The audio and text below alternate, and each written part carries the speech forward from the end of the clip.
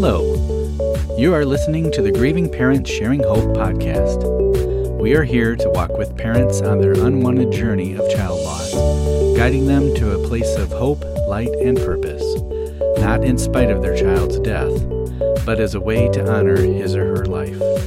And now, here is your host, author, speaker, and bereaved parent, Laura Deal. Hi, I'm so glad you joined me. In this episode, we're going to talk about changing our perspective. We start out in such a place of darkness, and eventually we have moments where we see light or hope, and then we seem to fall back into that darkness. We can either choose to beat ourselves up for going back and believing it will never get better, or we can be thankful for those little tiny victories and glimmers of light that we have and be hopeful there will be more times like this that will get bigger or they'll last longer. Now that's just one example of how perspective can make a big difference in our grief. And I want to go ahead and look at 7 shifts that we can make in how we see God. Some parents are helped by the realization that their child is not missing. He or she is simply absent. To be absent means not to be present for the moment. The Bible says that for someone who has accepted the gift of salvation, to be absent from the body is to be present with the Lord. I use a term sometimes that I've heard a few bereaved parents almost complain about, I guess, and that is saying that I lost my daughter. They say, I didn't lose my child. I know exactly where my child is. And I understand what they're saying, but I have lost my child from this earth. I did lose Becca from this earth.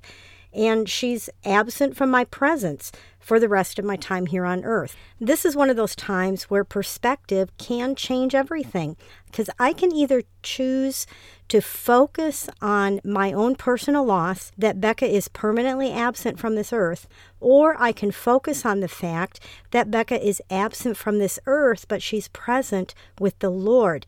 And even though that pain of her not being here is intense, I will meet up with her again in our eternal home, never to be separated again. It may not seem like it, but our perspective is a choice that we make. And I strongly recommend that you choose the second perspective, saving yourself a lot of torment. The perspective of your child being absent here from earth, but present with the Lord. And it's not a permanent absence, right? So here's the second one.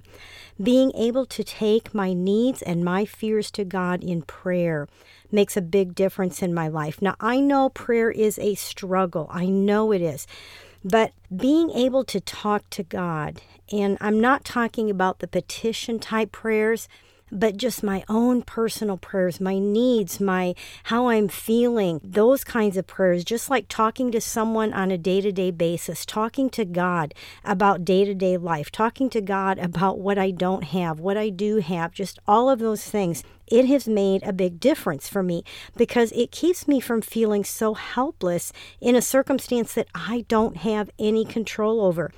Praying gives me much more control over how I respond to my feelings and my fears. And it may be that the only thing I have control over is my communication with God.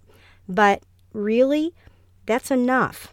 I think of Peter's answer when Jesus asked his 12 followers, "Will you leave me also?" And Peter said, "Lord, where else can we go? You have the words of eternal life. You have life. You're the giver of life that lasts forever."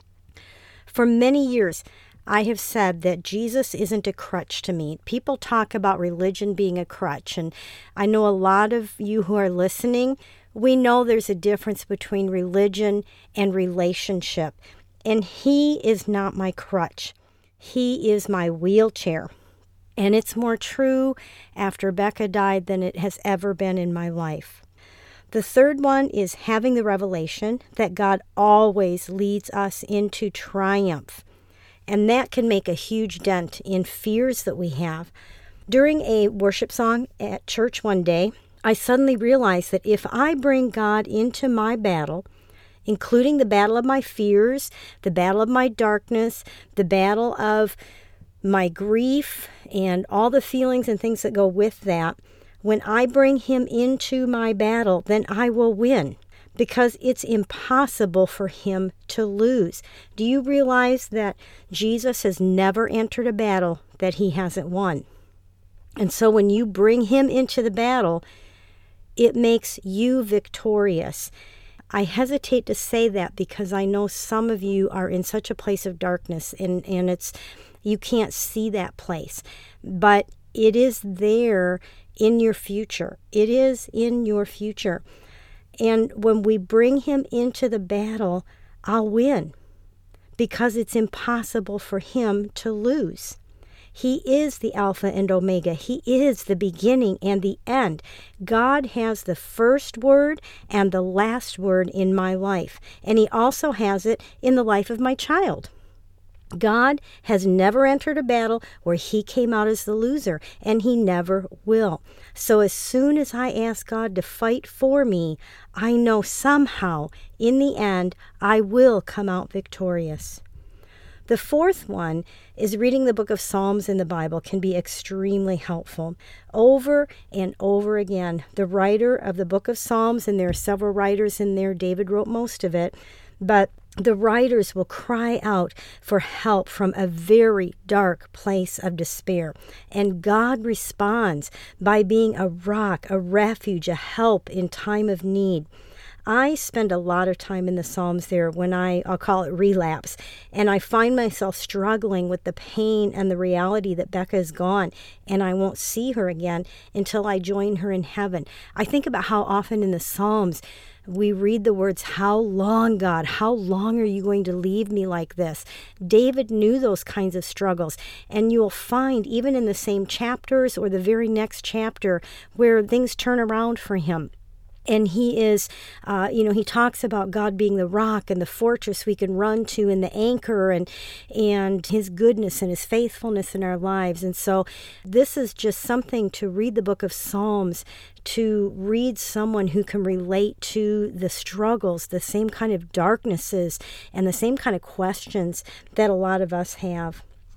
The fifth one is don't keep looking back. Allowing yourself to be paralyzed by the pain of the past, trying to stay in a place which no longer exists. And I'm sorry to say this, and I am not trying to be cruel. Remember, I lost my daughter too. But I simply want to set you free.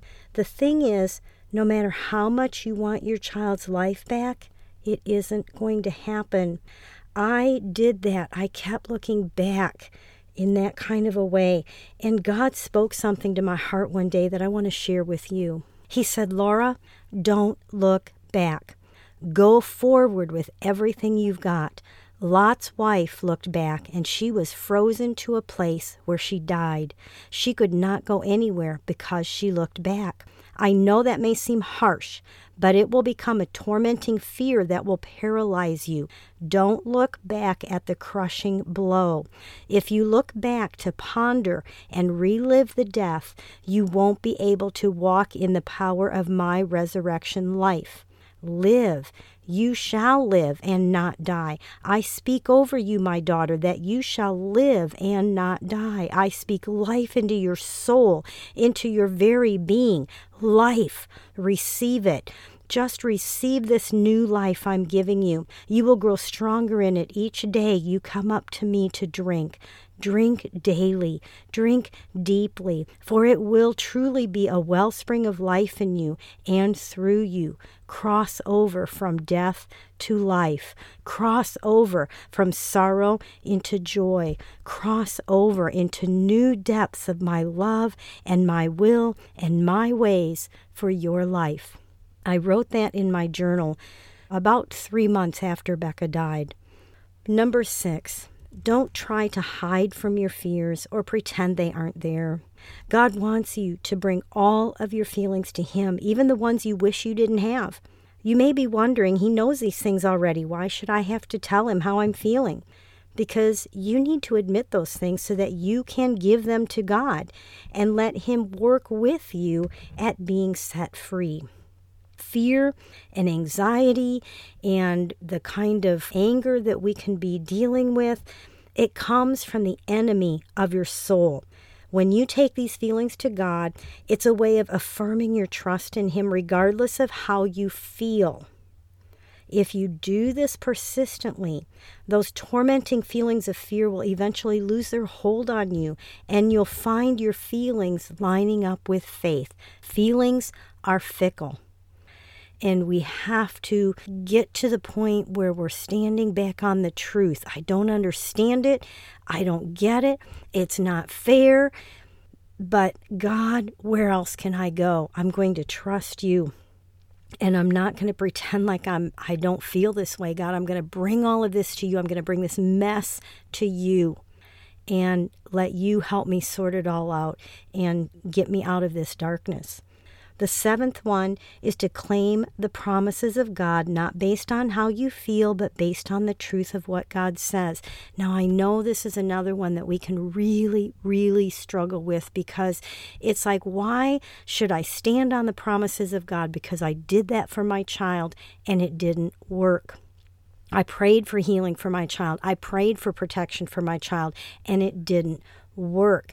And part of that is how we look at prayer and how we've been taught, some of us, that almost like God's a vending machine. You put in the coin, you punch the button, you pull the lever, and you get what you want. That's not how things work. And it doesn't mean that God isn't love. It doesn't mean that God isn't good. And I've talked about that. I've written about that. I'm not going to go into it here. But the thing is, there are still promises that we can stand on in the Word. For example, Romans 8:18, that tells me the sufferings of this present time cannot be compared with the glory that will be revealed.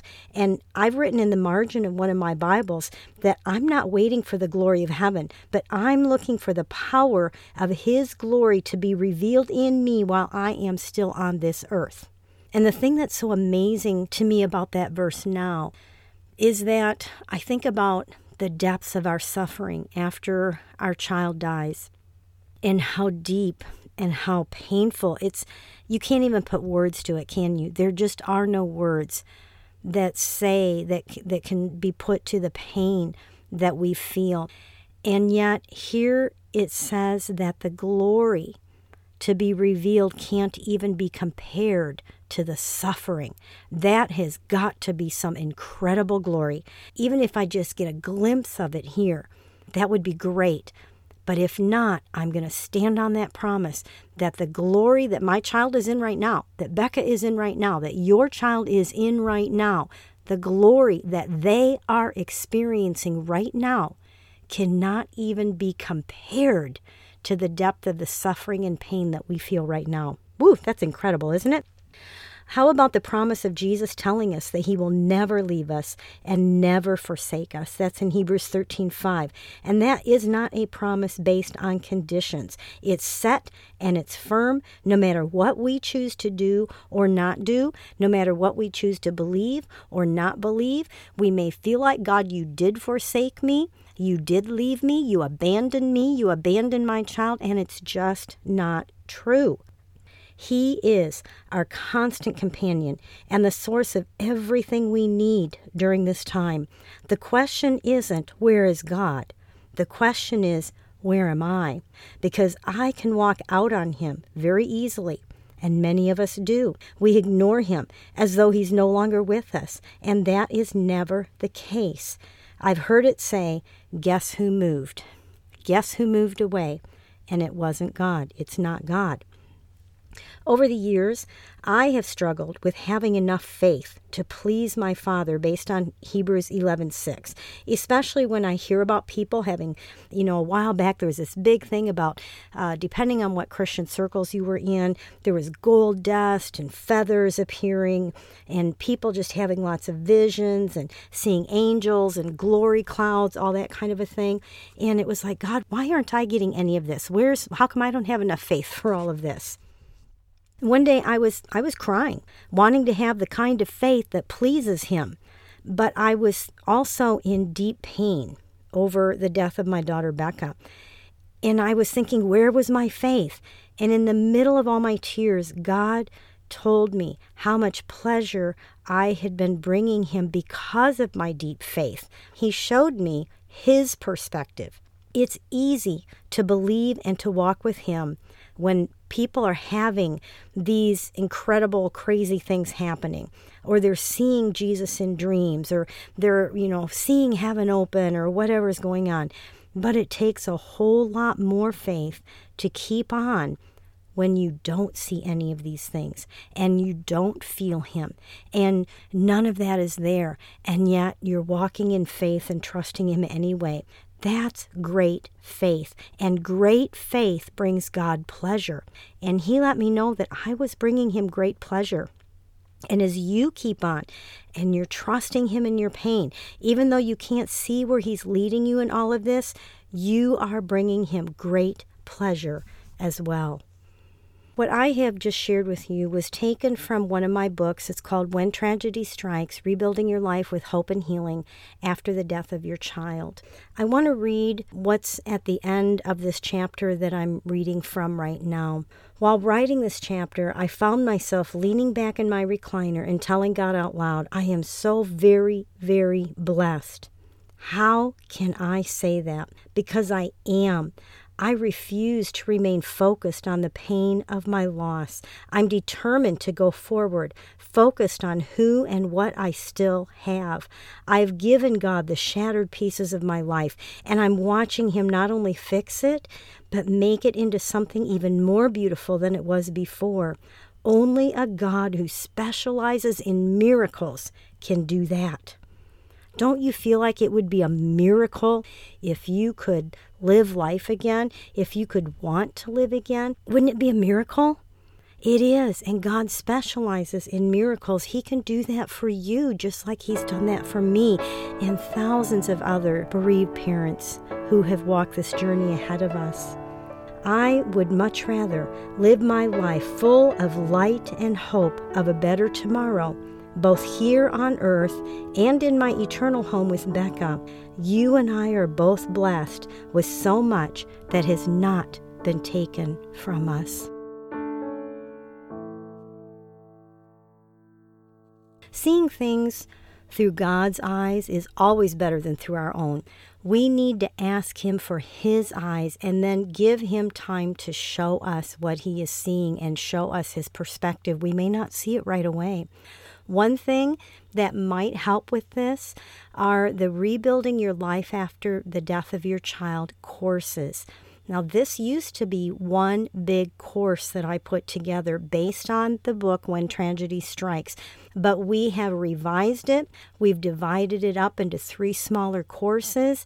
It isn't as overwhelming because each course only has 12 sessions, and it brings down the cost a lot because you can just buy the individual small courses and you can choose the specific area that you need help with, or you can get 1 or you can get 2 or all 3. I just want to run through these real quick what they are. Course 1 is called How Do I Even Start to Rebuild My Life? And this course walks you through some of the most difficult beginning parts of the journey for a grieving parent and helps you start the process of rebuilding your life with hope and healing. Course 2 is called Working Through the Darkness. Now, this course deals with some of the major issues we need to work through to get past the suffocating darkness after the death of our child. Being able to move toward light and hope will put you on the path to have meaning and purpose in your life once again. It's a lot of work to get there, and this course will be a valuable tool to help you. And then course 3 is called Looking Toward My Future. This course will give you hope that you can live a life of meaning and purpose again, not in spite of your child's death, but because of his or her life. It will also help you move more quickly in that direction. Now, these courses, like I said, they're all based on the book that I read from in this episode, When Tragedy Strikes, Rebuilding Your Life with Hope and Healing After the Death of Your Child. You can find out more about these courses and how to enroll as a student by going to gpshope.org/WTS course. You can just go to our website. Under the resource tab, you'll find the courses. Just click on that. We'll also have a link in the show notes. As far as birthdays, It's a bit unusual, but there are no birthdays to announce this week.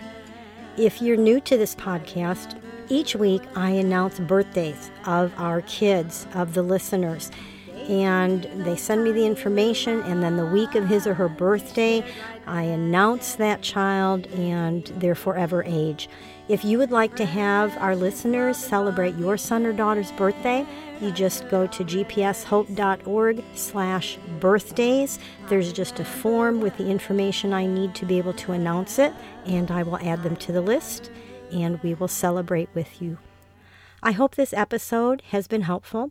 You may want to listen to it again and write down 1 or 2 things that were suggested to help you with shifting your perspective. Changing our perspective can help so much in learning how to have hope and light in your life, and even moving on to learning how to live a life of meaning and purpose again. It can be done.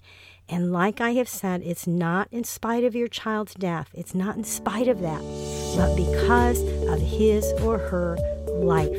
Don't forget to check out the courses on our website. And until we're together here again next week, remember to hold on. Pain eases. There is hope.